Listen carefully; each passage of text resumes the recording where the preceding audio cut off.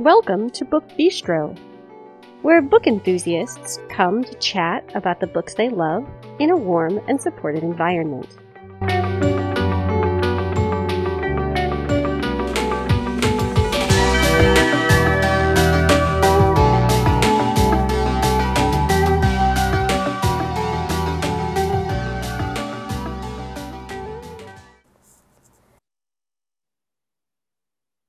Today is Monday, March 21st, 2022.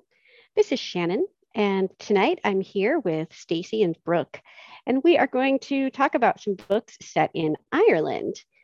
Brooke actually suggested this as an episode idea last year, and we decided to save it for the spring. So here we are, talking about books set in Ireland. I'm going to start off with the usual housekeeping information. Then Stacy will start us off, followed by Brooke, and I will end the round. You can find us on Twitter and on Facebook by searching Book Bistro Podcast. You can always post just on the Book Bistro timeline. Some of you have done that. I'm always so happy to see when you've published posts there. You can join our Facebook listener group where you can chat with us as well as with other podcast listeners. You can keep an eye on some of what we're reading. We usually update you each Wednesday with a look at our current reads. If you'd like to get a hold of us and social media is not really your thing, you can email us. That address is thebookbistropodcast@gmail.com. So when we started to talk about doing an episode about books that are set in Ireland, I knew that the first book I had to talk about is one of my most beloved reads of all time, a comfort read. I reread it a lot because I love it so. So my first book is going to be Born in Ice, the Born in Trilogy, Book 2 by Nora Roberts. This book is a classic. It came out in the mid-90s, and I love it with all my heart. This book is about Brianna Concannon. She lives in Ireland. She owns a small inn, kind of / bed and breakfast, except she serves dinner, so I don't really know what you call that. And it used to be her family home, and now she's made it into this very, very cozy inn. And Brianna has a sister named Maggie, and for all of their lives, Maggie was kind of known as the fiery sister, and Bree was kind of known as like the cool, calm, collected, sort of icy sister, because she's always so composed. And all she's ever wanted is to run her little inn / bed and breakfast in a way that makes it feel like the warm home that she always felt that they didn't have as children because of her beastly mother. And so now she is living her dream. She has her little cottage bed and breakfast, and she's beginning to grow quite popular because she lives in a really beautiful area, and tourists are starting to flock to her bed and breakfast. Well, in the wintertime, though, in Ireland, it's not like an ideal time to kind of go and be a tourist because there's lots of snow, it's cold, it's stormy, and yet this year she will have a long-term lodger who will be staying with her for several months, and that is American author Grayson Thayne. Grayson Thayne writes thrillers. He loves being alone. He loves kind of traveling and not being tied down. And he has a very sad past that has turned him into someone who doesn't know how to stay in one place and does not know how to kind of be part of a family, have a lot of like permanent friends. He just is always on the move and writing these best-selling thrillers. And he thinks he's very content with his life of travel and without roots until he steps into an Irish inn on a cold and blustery night and sees the beautiful Brianna and her enormous Irish wolfhound standing at the top of the stairs. I forgot about the wolfhound. Con, yes. And so throughout that winter, they slowly get to know each other, Gray and Bree, and he begins to thaw her reserve and her shyness And she begins to show him what it feels like to have a true home. And it's all set against the backdrop of gorgeous, gorgeous Ireland. And there are family secrets that come to light in this book that I'm not going to talk about because they are spoilers. And there are, conflicts that need to be sorted, and there is a romance that cannot be denied. And I love this book so very much. It has sort of like a popular kind of 90s trope, the tormented hero and the virginal heroine, but I don't know why it really works very well for me in this book. I love this book. And I love how her area of Ireland becomes sort of like another character in the book. All the different descriptions she has of landscapes and castles, and it's just so lovely. The town, the pub, it's so great. So if you want to read a good sort of classic Nora Roberts romance with a tortured hero and a lovely, lovely heroine, please pick up Born in Ice, Born in #2 by Nora Roberts. Nora Roberts writes Ireland so incredibly well. She does. I totally agree. Because of her and her descriptions, I so want to go visit Ireland. Me too. It's definitely on my top visitor destinations.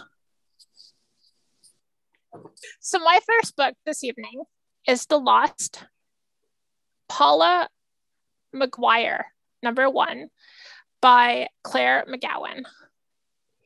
So our main character's name is Paula, and she is a forensic psychologist. When the book first starts, she has been sent to Ireland.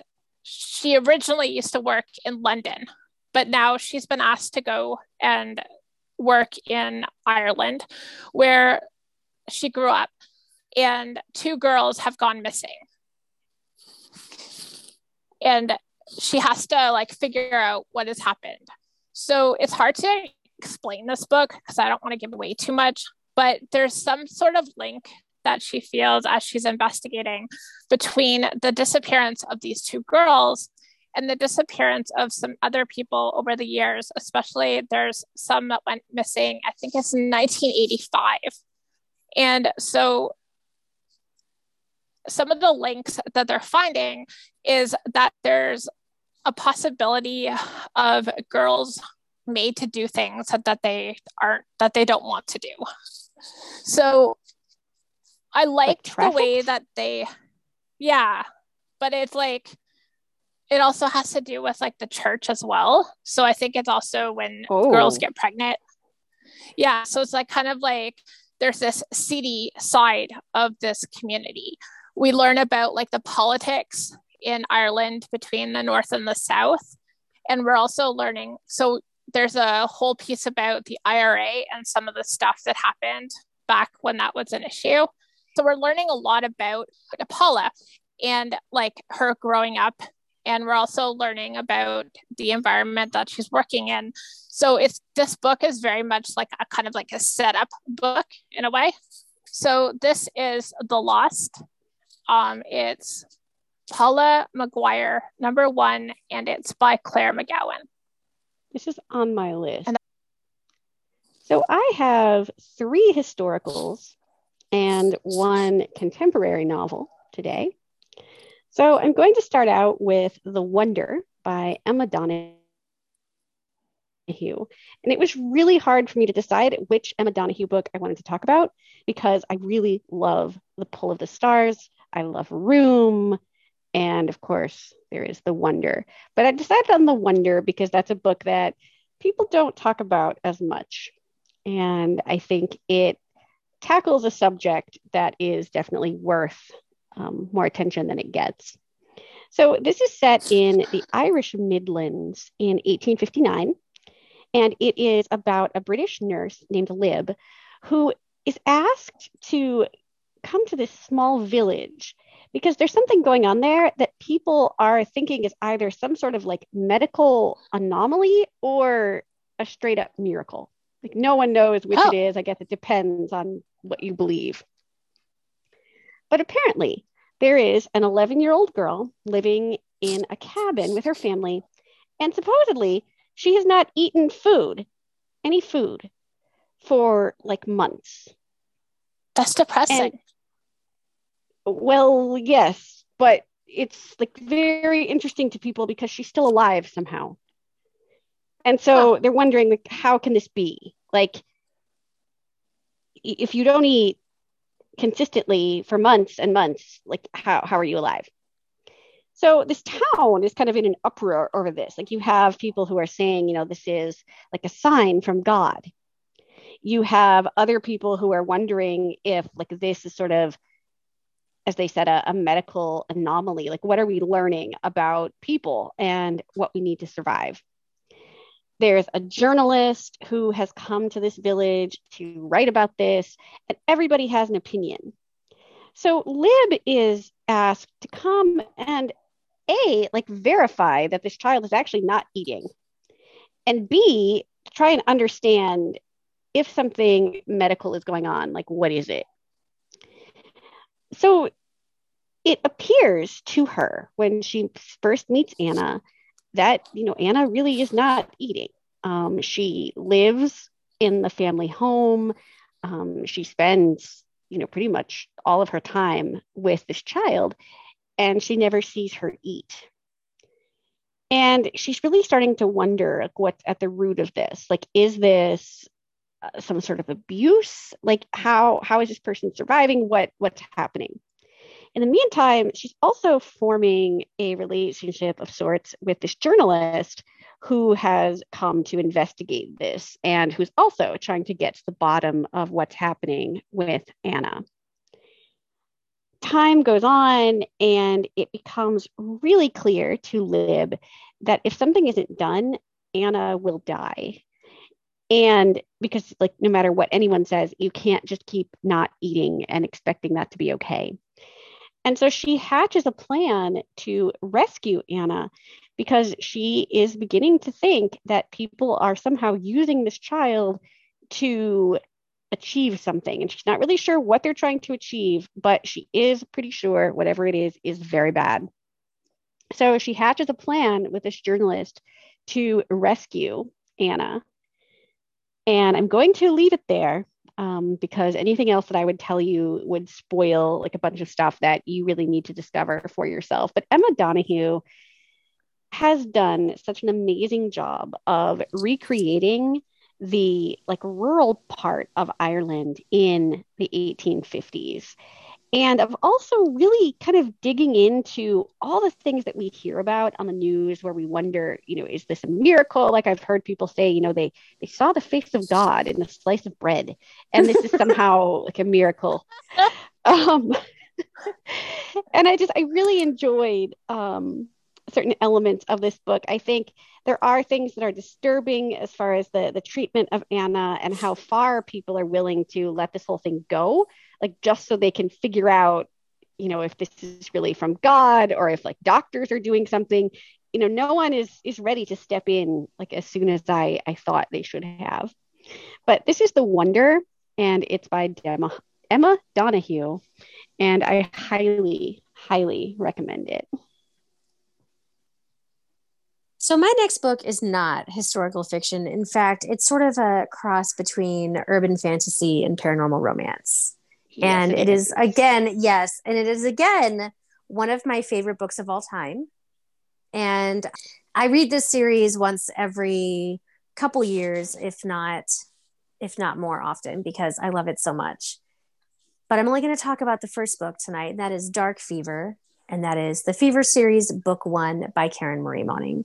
And oh my God, what can I even say about this book? This author, especially in this book, I feel did a really amazing job painting these very vivid word pictures for us and describing this young woman, Michaela, in just such vivid, vibrant, sort of fluffy, shallow detail, and yet making her into such a likable, wonderful, relatable heroine. So the book starts with Michaela. She's sitting by her pool. She's wearing I Am Not a Waitress. I'm Not Really a Waitress nail polish. She's listening to Louis Armstrong singing What a Wonderful World. She is just so happy in her home in the South, in the sunshine. And just life is great. And she's just sort of like this little fluffy pastry of a person working as a bartender, just sort of floating her way through her magical life. Until she drops her cell phone in the pool and misses a call from her sister that changes her life forever. Because when she's finally able to go and get her phone replaced, and, you know, she's kind of ambivalent, and I'd almost go as far as to say she's a little lazy. So it takes her a few days to kind of mosey her way to the store to get a new phone. And when she finally does, she realizes what she's hearing is a message right before her sister's murder. And so her sister is studying in Ireland, and despite her parents begging her not to pursue this, Michaela/Mac decides that what she needs to do is go to Ireland and see if she can get more information from the Garda or the police about what happened to her sister, her beloved sister. So she goes to Ireland and she's exhausted, and she goes into this pub in Dublin, and she sees these really wackadoodle people that do not look like people and are doing very terrifying, odd things. And an old woman yells at her and tells her to stop looking. And basically, she can't believe her eyes, but she decides she's just really tired, and she goes to her hotel. And she tries to get information about her sister, and, you know, the police aren't very forthcoming. There's not much to know. She kind of walks into her apartment. It smells like her perfume, which was beautiful, and her peach candles, and it's everything that means so much to her. But there's nothing there about her sister. But she starts noticing some strange things about Dublin, like that there's these weird, like, forgotten pockets of neighborhoods that are just like no longer on maps, and these big dead zones where people do not go. And one day when she's walking through Dublin, she goes to this dark and scary sort of neighborhood and ends up at this amazing, amazing bookstore that just feels like a big giant hug. And it's called Barron's Books and Baubles. And in this bookstore, yes, it is. And in this bookstore, she meets Jericho Barrons, this very mysterious man who is just probably top 3 of all time of my book boyfriends, if I'm being perfectly honest. And he just is so mysterious, and he just doesn't really answer any of her questions, but he keeps kind of showing up. And so I don't want to give too much away, but I will say to you that Mac discovers that the walls between the world that she knows and the world of the Fae are not as thick as she knew. But she didn't even know there were Fae. And in fact, she didn't know that she's actually a she-seer, which means that she can see the Fae. And oh my gosh, like, she's just like hashtag mind blown about all these things.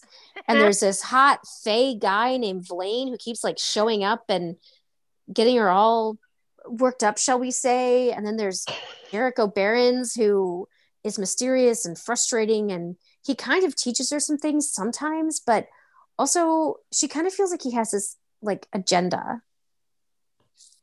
And then she moves into Barron's Books and Baubles, and she lives there and works there, and things begin to happen that kind of spin her life further and further out of control as she learns more about the world of the Fae and sort of her part in what's happening in Dublin at the moment. And I realize that that is probably the worst description of a book in the history of my life, but I cannot say much more about this without giving away major spoilery things. So what I will tell you is, if you enjoy paranormal romance, if you enjoy urban fantasy, if you like books where the main character goes through some pretty kick-ass character growth, if you like sexy, tormented anti-heroes, if you like to read about the Fae, and most of all, if you want to read a book that is also a love story to Dublin and all of the beautiful, chaotic things that make it a city that I want to visit, I would encourage you to pick up the Fever series by Karen Marie Moning, and that starts with Dark Fever. The first 5 books are so amazing. The first 5 books are like magic. So my next book tonight is The Searcher by Tana French. And our main character's name is Cal Hooper. And he was formerly a police officer in Chicago. And he just became weary and just he was never looking forward to going to work. So we don't really find out why. But at the age of 48, he decides to retire and he moves to a rural Ireland. I know, so random. I'm not even sure, but we don't really find out why. But he moves to this place and he buys a cottage and he decides to renovate. So he's renovating his cottage and just getting to know his land, going for walks, just enjoying his time in the mountains, fishing, just loving his life. And as he's doing this, he kind of starts getting this little tingling of somebody's watching me. So he watches and he doesn't really think there's anything to think, but then he sees this glimpse of a child. They're probably about 12, 13. So he's not too worried, but he's also obviously aware. So he's keeping his eye out. And as he's doing this child gets more and more comfortable. And then finally, Trey comes and introduces themselves to Cal and starts helping him with his renovations. They get to know each other while they're redoing a desk, doing sanding. So Cal's teaching Trey about sanding, teaching them about how to build things. So they're just kind of getting to know each other. But Cal knows that there's got to be a reason why Trey has come to him, but he doesn't really know why. So I think a week or so goes by and they're just kind of getting to know each other slowly. And then Trey brings up what they had come to Cal for. Their older brother has gone missing and nobody seems to care. The police, they're not really caring. The family themselves, it's a single mom with, I think there's 5 kids. And the family is not really known to be a great family. The mom kind of sleeps around and the children, they get into trouble because they're not the most wealthy family. So they're always kind of stealing things to get what they need. So Cal really doesn't want to get into this. He's moved to Ireland to his cottage to get away from all this. He doesn't want to investigate. He just wants to spend time fishing and walking in the mountains. That's all he wants to do. So he tells Trey this, but Trey pushes and finally convinces Cal to start asking questions. So he does this. He starts asking just random innocent questions. He's got his backstory is that he's redoing his cottage and that he's heard that this Brendan is very good at is a really good electrician.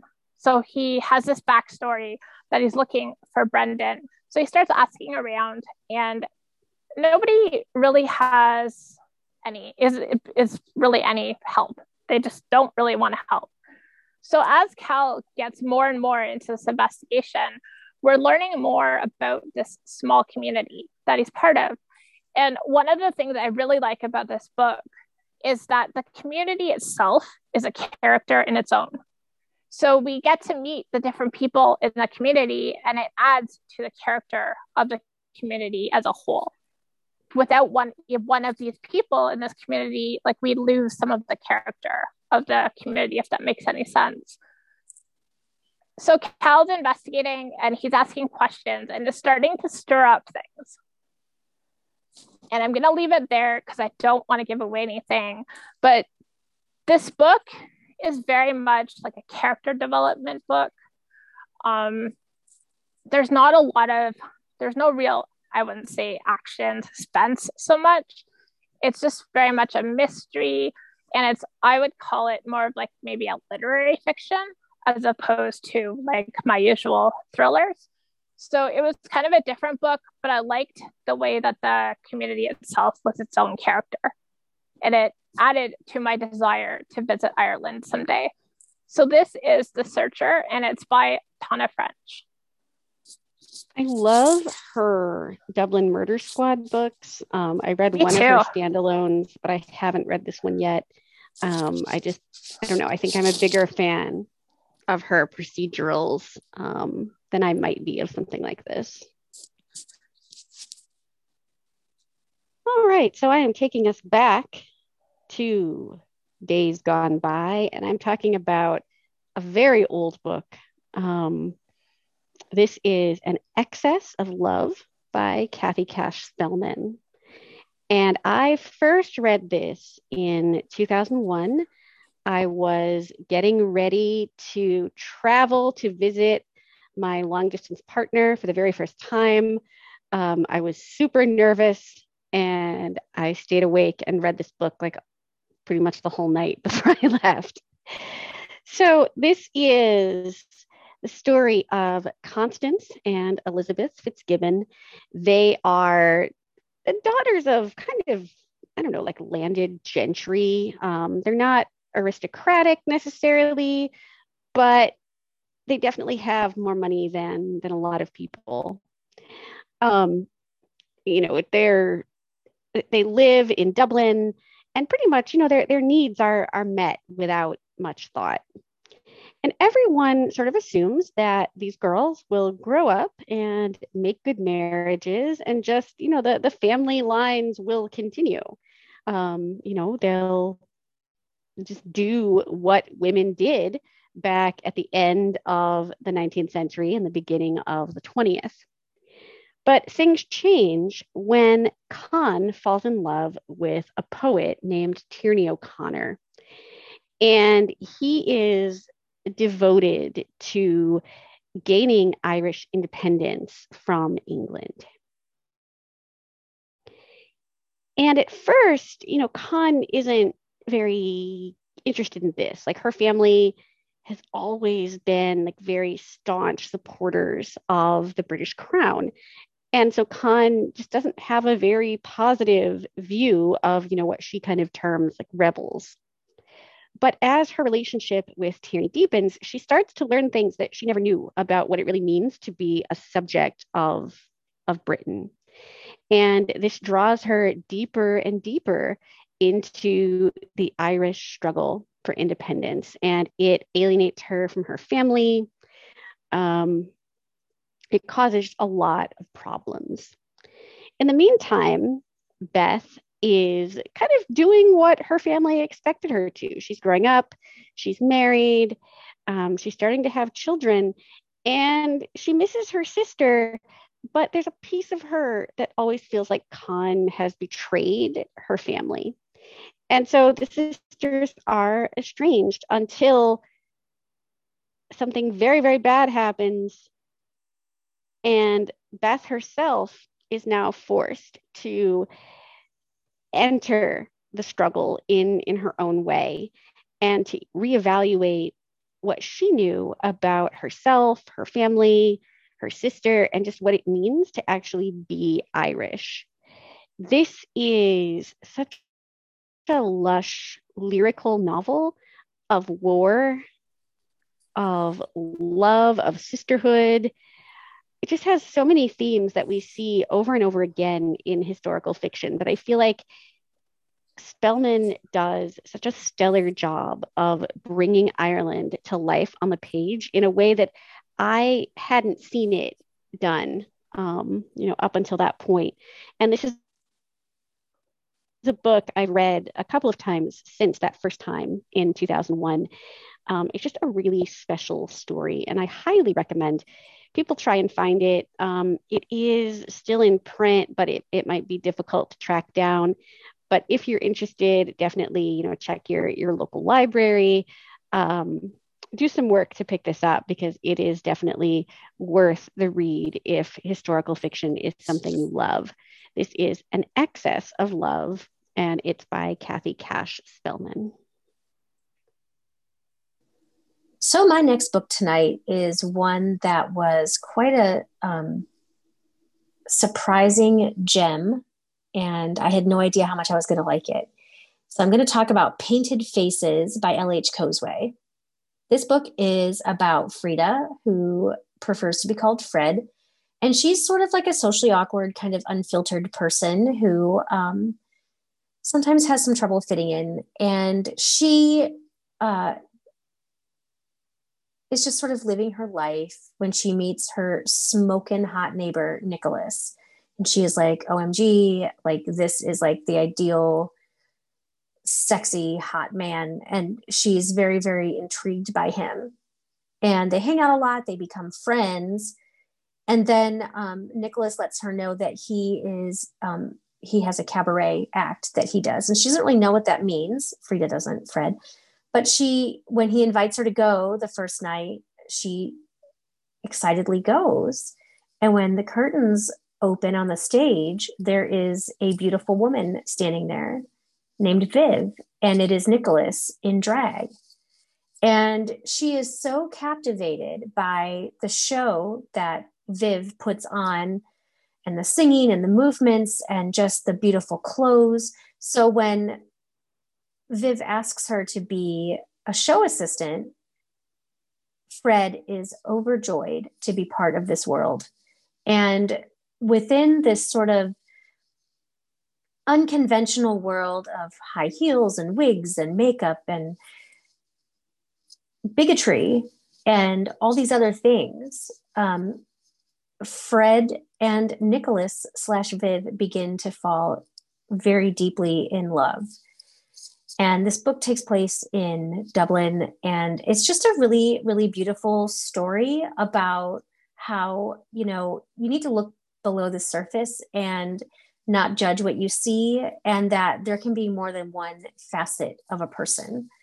And I feel like I've been giving you kind of short descriptions for all of my books tonight, but this is just a really lovely story that needs to be read and experienced to truly deeply be appreciated.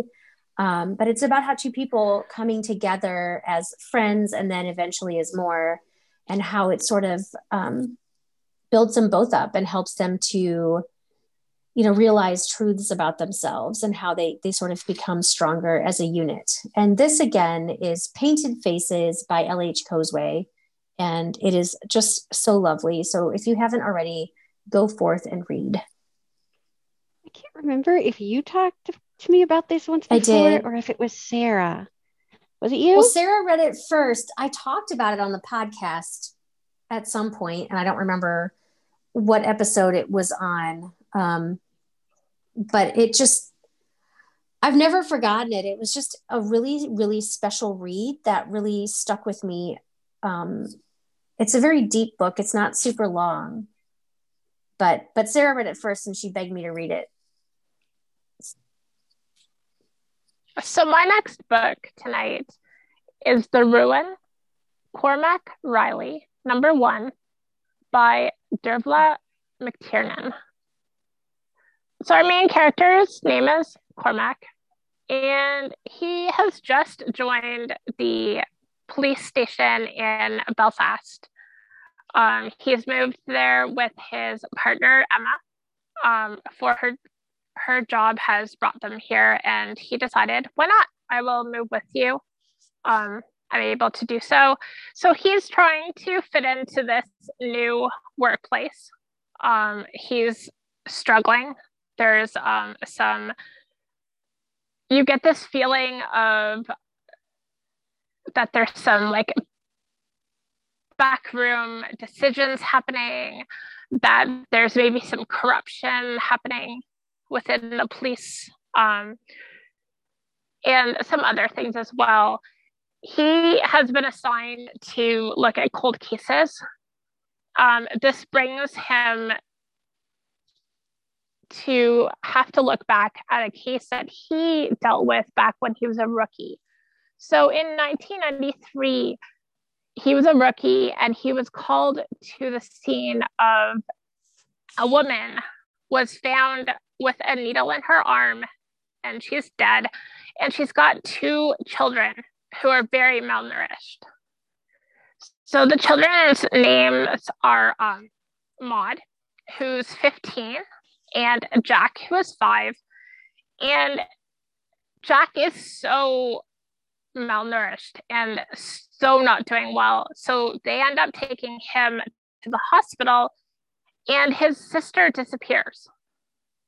So now we fast forward 20 years, and Cormac learns that Jack has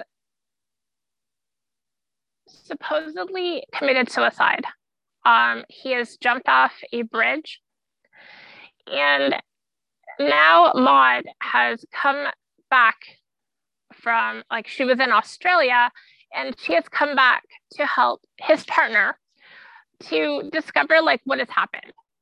Because both Maud and his partner don't believe that he actually committed suicide. So while this is happening, Cormac, as I said, is looking into cold cases, and he has been asked to actually investigate the supposed suicide of Maud and Jack's mother from back in 1993. So as I said, like, he's finding it tough to investigate because there's a lot of stuff that's happening within the station that's kind of getting in the way. And I'm sorry, guys, but that is where I must leave you. So this is The Ruin. It's Cormac Riley, #1, and it's by Dervla McTiernan. And if I'm not incorrect, there's 3 books to this series so far. And I read, I think it was The Scholar is the next one. Yes. And I thought it was really good as well. So I haven't read the 3rd one, but I'm definitely looking forward to it. I haven't read the 3rd one either. I also haven't read, there's a couple of novellas that slot in between. Oh, I didn't know that. Mm-hmm. There's one called The Sisters. Okay. And I think there's one other one. Okay, so my next pick is once again historical, but it is historical fantasy. This is Daughter of the Forest. It is Seven Waters, book 1 by Juliette Marillier. And this is everything that is lush and lovely about ancient Ireland, like all the things that we sort of know from, like, folk tales. It's all just woven into this book. This is a retelling of Hans Christian Andersen's Wild Swans, or 12 Swans. I think it is 12 Wild Swans fairy tale. So this is the story of Sorcha, and she is the youngest daughter of the Lord of Seven Waters. And she has 6 older brothers, and they all kind of dote on her, right? Like, you know, they protect her, they pamper her, and she's just very much like the beloved youngest child. Now, this is fine until her father decides to remarry. And the woman that he chooses to be his wife is not great, right? Like, Sorcha doesn't like her brothers don't like her, but the father seems to be really under her spell. And I mean that quite literally, because pretty early on, you find out that this woman is actually like a sorceress, and she has very, very ill intent. So when people threaten to, you know, go to their father about all their misgivings about this woman, she casts a spell upon the brothers and turns them into swans. And now Sorcha doesn't know what to do. Like, she's alone now with her father and this, like, nasty stepmother that she has. And, you know, she wants to save her brothers, but she doesn't really know how, obviously. So she goes into the forest and she finds a woman who is kind of like a member of the Fae, I guess. Like, it doesn't come out and say that, but that's what I would assume that she was. And she sets Sorcha upon a quest. And if she completes this quest, then she will be able to save her brothers.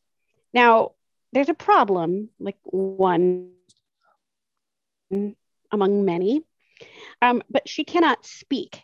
Not a single word can she speak until her quest is completed. And this is a quest that is supposed to take like years. And so really, I'm guessing this lady of the forest like doesn't really believe that Sorka will be able to do this. And Sorka isn't really sure that she will.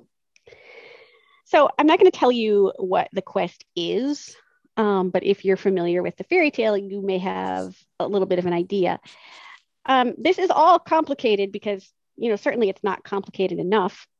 When Sorka is kidnapped by enemies of her family and she's taken across the sea.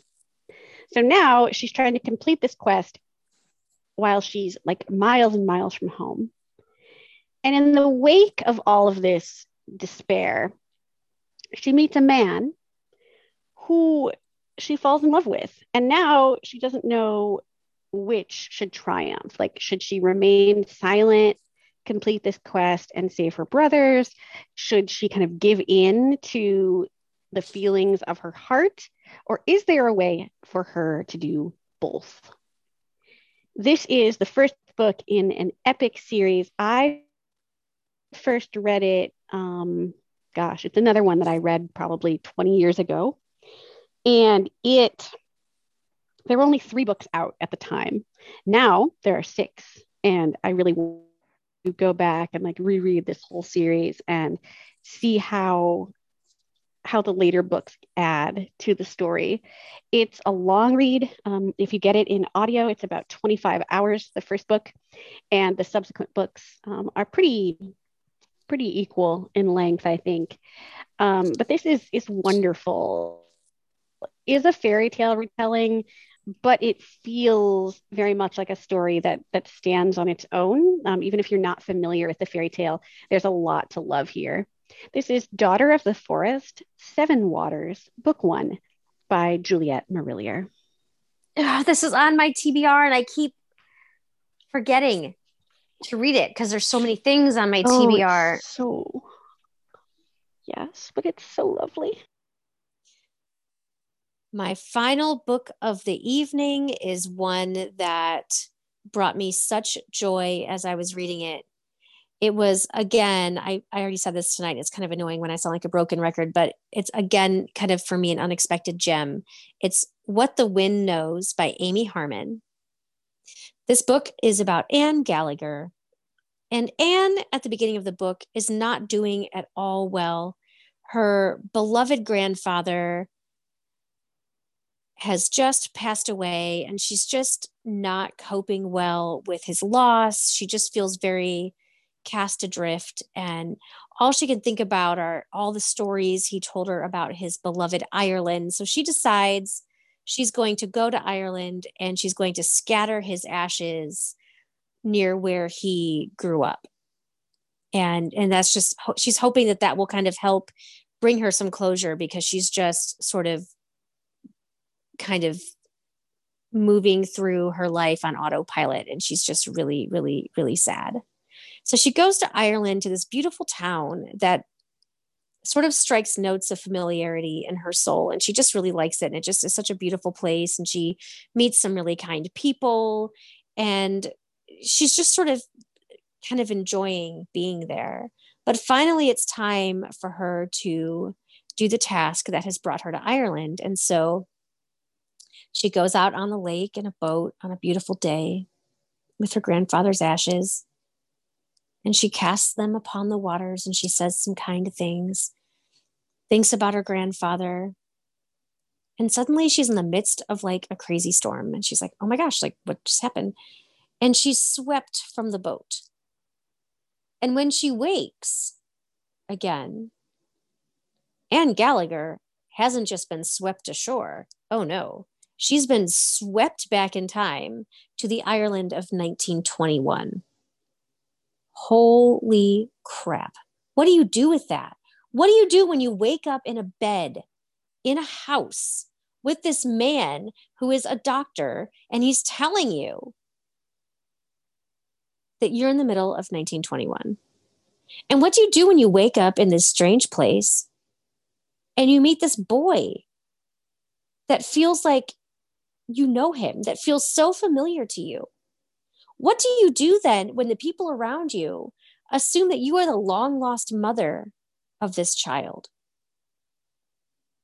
1921 in Ireland was not the greatest year to be swept back to. That time was very fraught. It was in the midst of when Ireland was trying to gain independence. There were many, many skirmishes, lots of fighting. And Anne, in the midst of all this upheaval, is falling in love with a doctor and a child and longing with all of her heart to become part of the fabric of their world, even knowing that she is sort of an interloper in a time that is not her own. And I love everything. Amy Harmon is just an amazing writer. She does a lot with, when she writes a historical novel, she puts an amazing amount of research into it. And so when you're reading about the places they visit, the situations that they're in, the clothing, everything is so meticulously researched. It just really adds to the experience of reading the book. It's so lushly detailed. And, there was a description of a general store in the town back in 1921 where Anne ends up, and it just was so detailed. And it's been a little while since I read it, but I was just saying to Shannon, I feel like she even describes the type of tooth powder that was used in 1921 for oral hygiene. And I don't know. I really love this book a lot. It was really beautiful. Yes. It's a love story it's sort of a gentle romance, which isn't usually my favorite thing, but it worked really well. And I'm not going to tell you how this book ends. I'm not going to tell you if Anne Gallagher and Dr. Thomas Smith are able to get their happily ever after. You'll have to read What the Wind Knows by Amy Harmon to find this out. I was so It's time travel at its finest. It is. And I was so surprised by it because I'm used to these deeply emotional, but very realistic stories from Amy Harmon. Yes. And so time travel kind of blew my mind at first. And I'm like, well, I have to be sort of in the right mood for it. And I was like, oh, I don't know. What if I don't like it? And then, of course, because it's Amy Harmon and I love her so incredibly much, just on a normal day of my life, I did decide to pick this up. And I'm so glad I did. So my last book tonight is 56 Days by Catherine Ryan Howard. So this book is kind of told from 3 perspectives, and it kind of goes back and forth. So we are viewing the story from the perspectives of Sierra, Owen, and a detective named Lee, Detective Lee. So Sierra and Owen, they meet in a grocery store. Little does Sierra know, but Owen had actually become aware of her several days prior, and he was kind of they were kind of both in a way watching each other. I'm not really sure if they kind of had this feeling that there was some kind of backstory or when you have some kind of connection, you're just kind of I don't know where I know that person from, but that's the kind of the feeling you get. So they end up going out for coffee. And so we're now kind of, they're chatting, getting to know each other. And they kind of figure out that they kind of want to get to know each other a little bit more. So we also, as I said, see the perspective of the detective. Her and her partner named Carl, they've been called out to the scene of a death. A neighbor has called to say that there's not very nice smell coming from an apartment across the hall from her. And she... Ew. So they discover the deceased occupant. So we find out, and the person has been dead for probably about 2 weeks. Oh Lord, lovely. I know, eh? So as I said, we're back now 56 days, and we're at the beginning of this kind of getting to know this relationship between Sierra and Owen, and they're kind of getting to know each other. But at the same time, this is also when COVID is starting in the world. And at first, when I learned that this book was going to really kind of have COVID as a very kind of a pretty important part of the plot line, in that it kind of like sets the stage for the setting of like why some decisions are made. I wasn't totally sure, because you just never know, right? But I really felt that she used the pandemic well, and that she was very realistic about things. So I thought that was really cool. So as they're getting to know each other, the restrictions are starting to get tighter and tighter. Owen feels that there's something in Sierra's, like something to her story, that there's some things that are kind of lining up and other things that might not be. Sierra's kind of feeling the same about Owen's background, because there's some things that he'll say and then some things that kind of make her wonder if maybe he's not quite being straight with her. I can't really be specific, because like if I give you anything away, like I'll totally be spoiler. So they're getting to know each other, and as I said, the COVID restrictions are tightening. So now we're at about 35 days.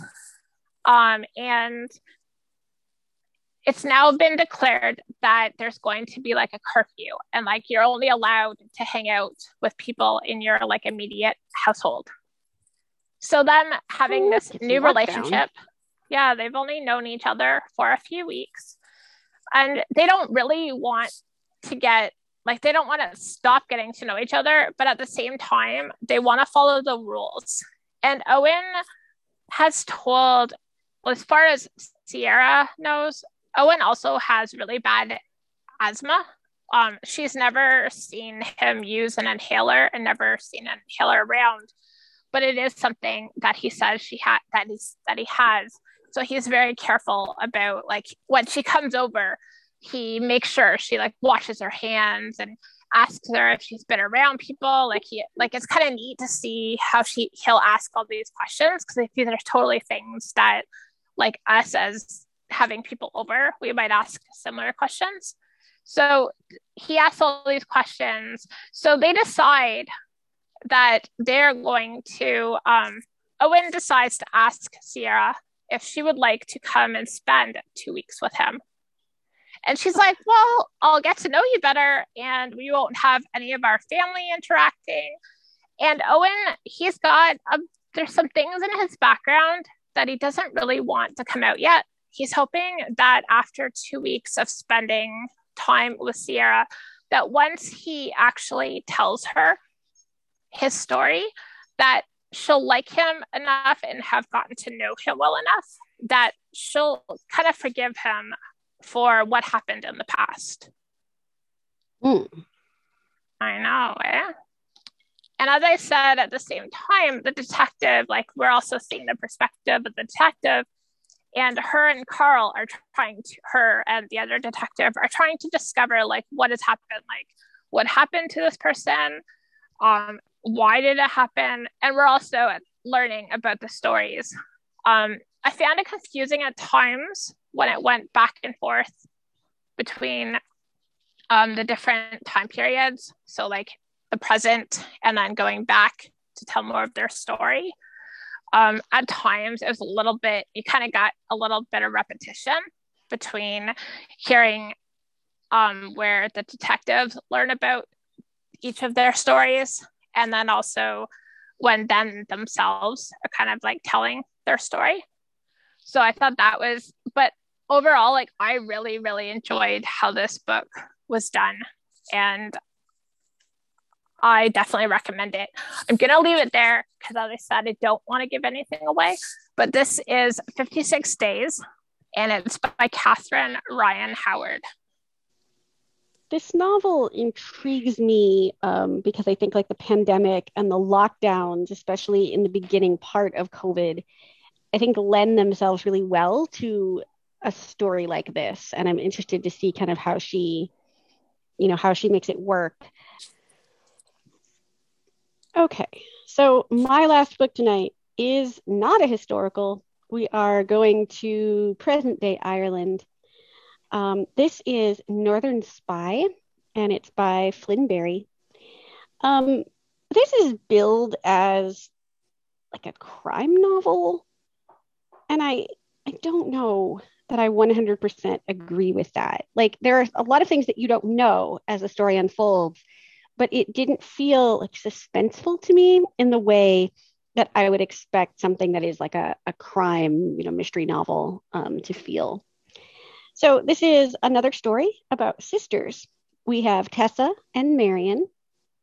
And when the novel starts, like we don't have a lot of background on either of these women. Tessa she works for the BBC, and Marion you don't really know what Marion does. Supposedly, she has gone on a trip and she is by the seaside. She spoke with Tessa a couple of days prior, seems to be having a really great time. Things seem to be going really well for Marion. Tessa she likes her job. There's some things that she might want to change, but that's pretty standard, she figures. Like her life isn't any better or any worse than anyone else's. So she is at work and she sees a news story coming across, people are reporting on it. And there was a robbery at this gas station. And it is believed to be a terrorist attack by the IRA. So now she is watching, like the authorities are investigating this. They're asking the public to help them. And they want them to help locate the people that were responsible for this crime. And so they start showing pictures. Well, one of the people that they show is Marion.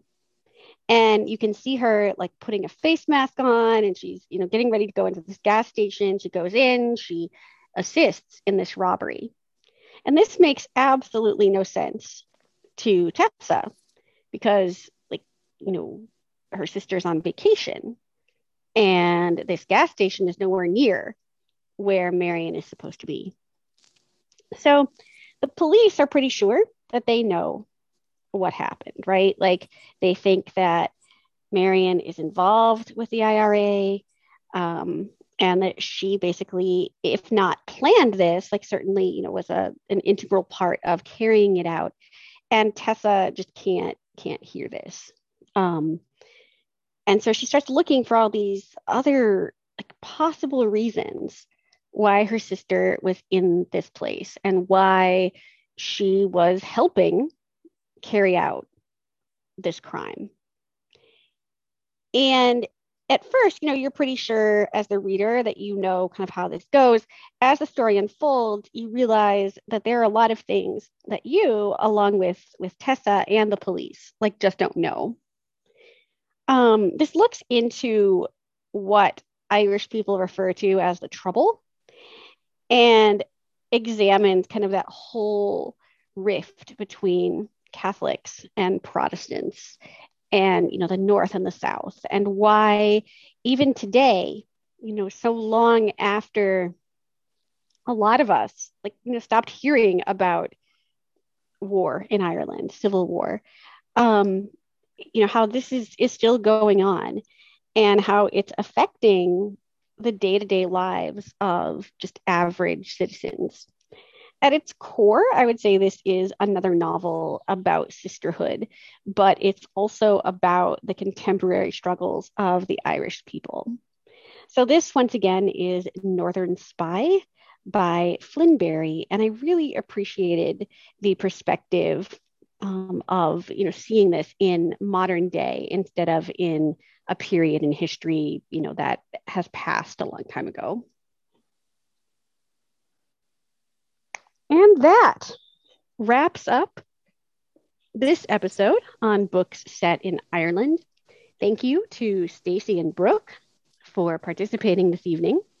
As always, thanks goes out to Christine for all of her editing. And we thank each and every one of you so very much for joining us each week as we talk about great books.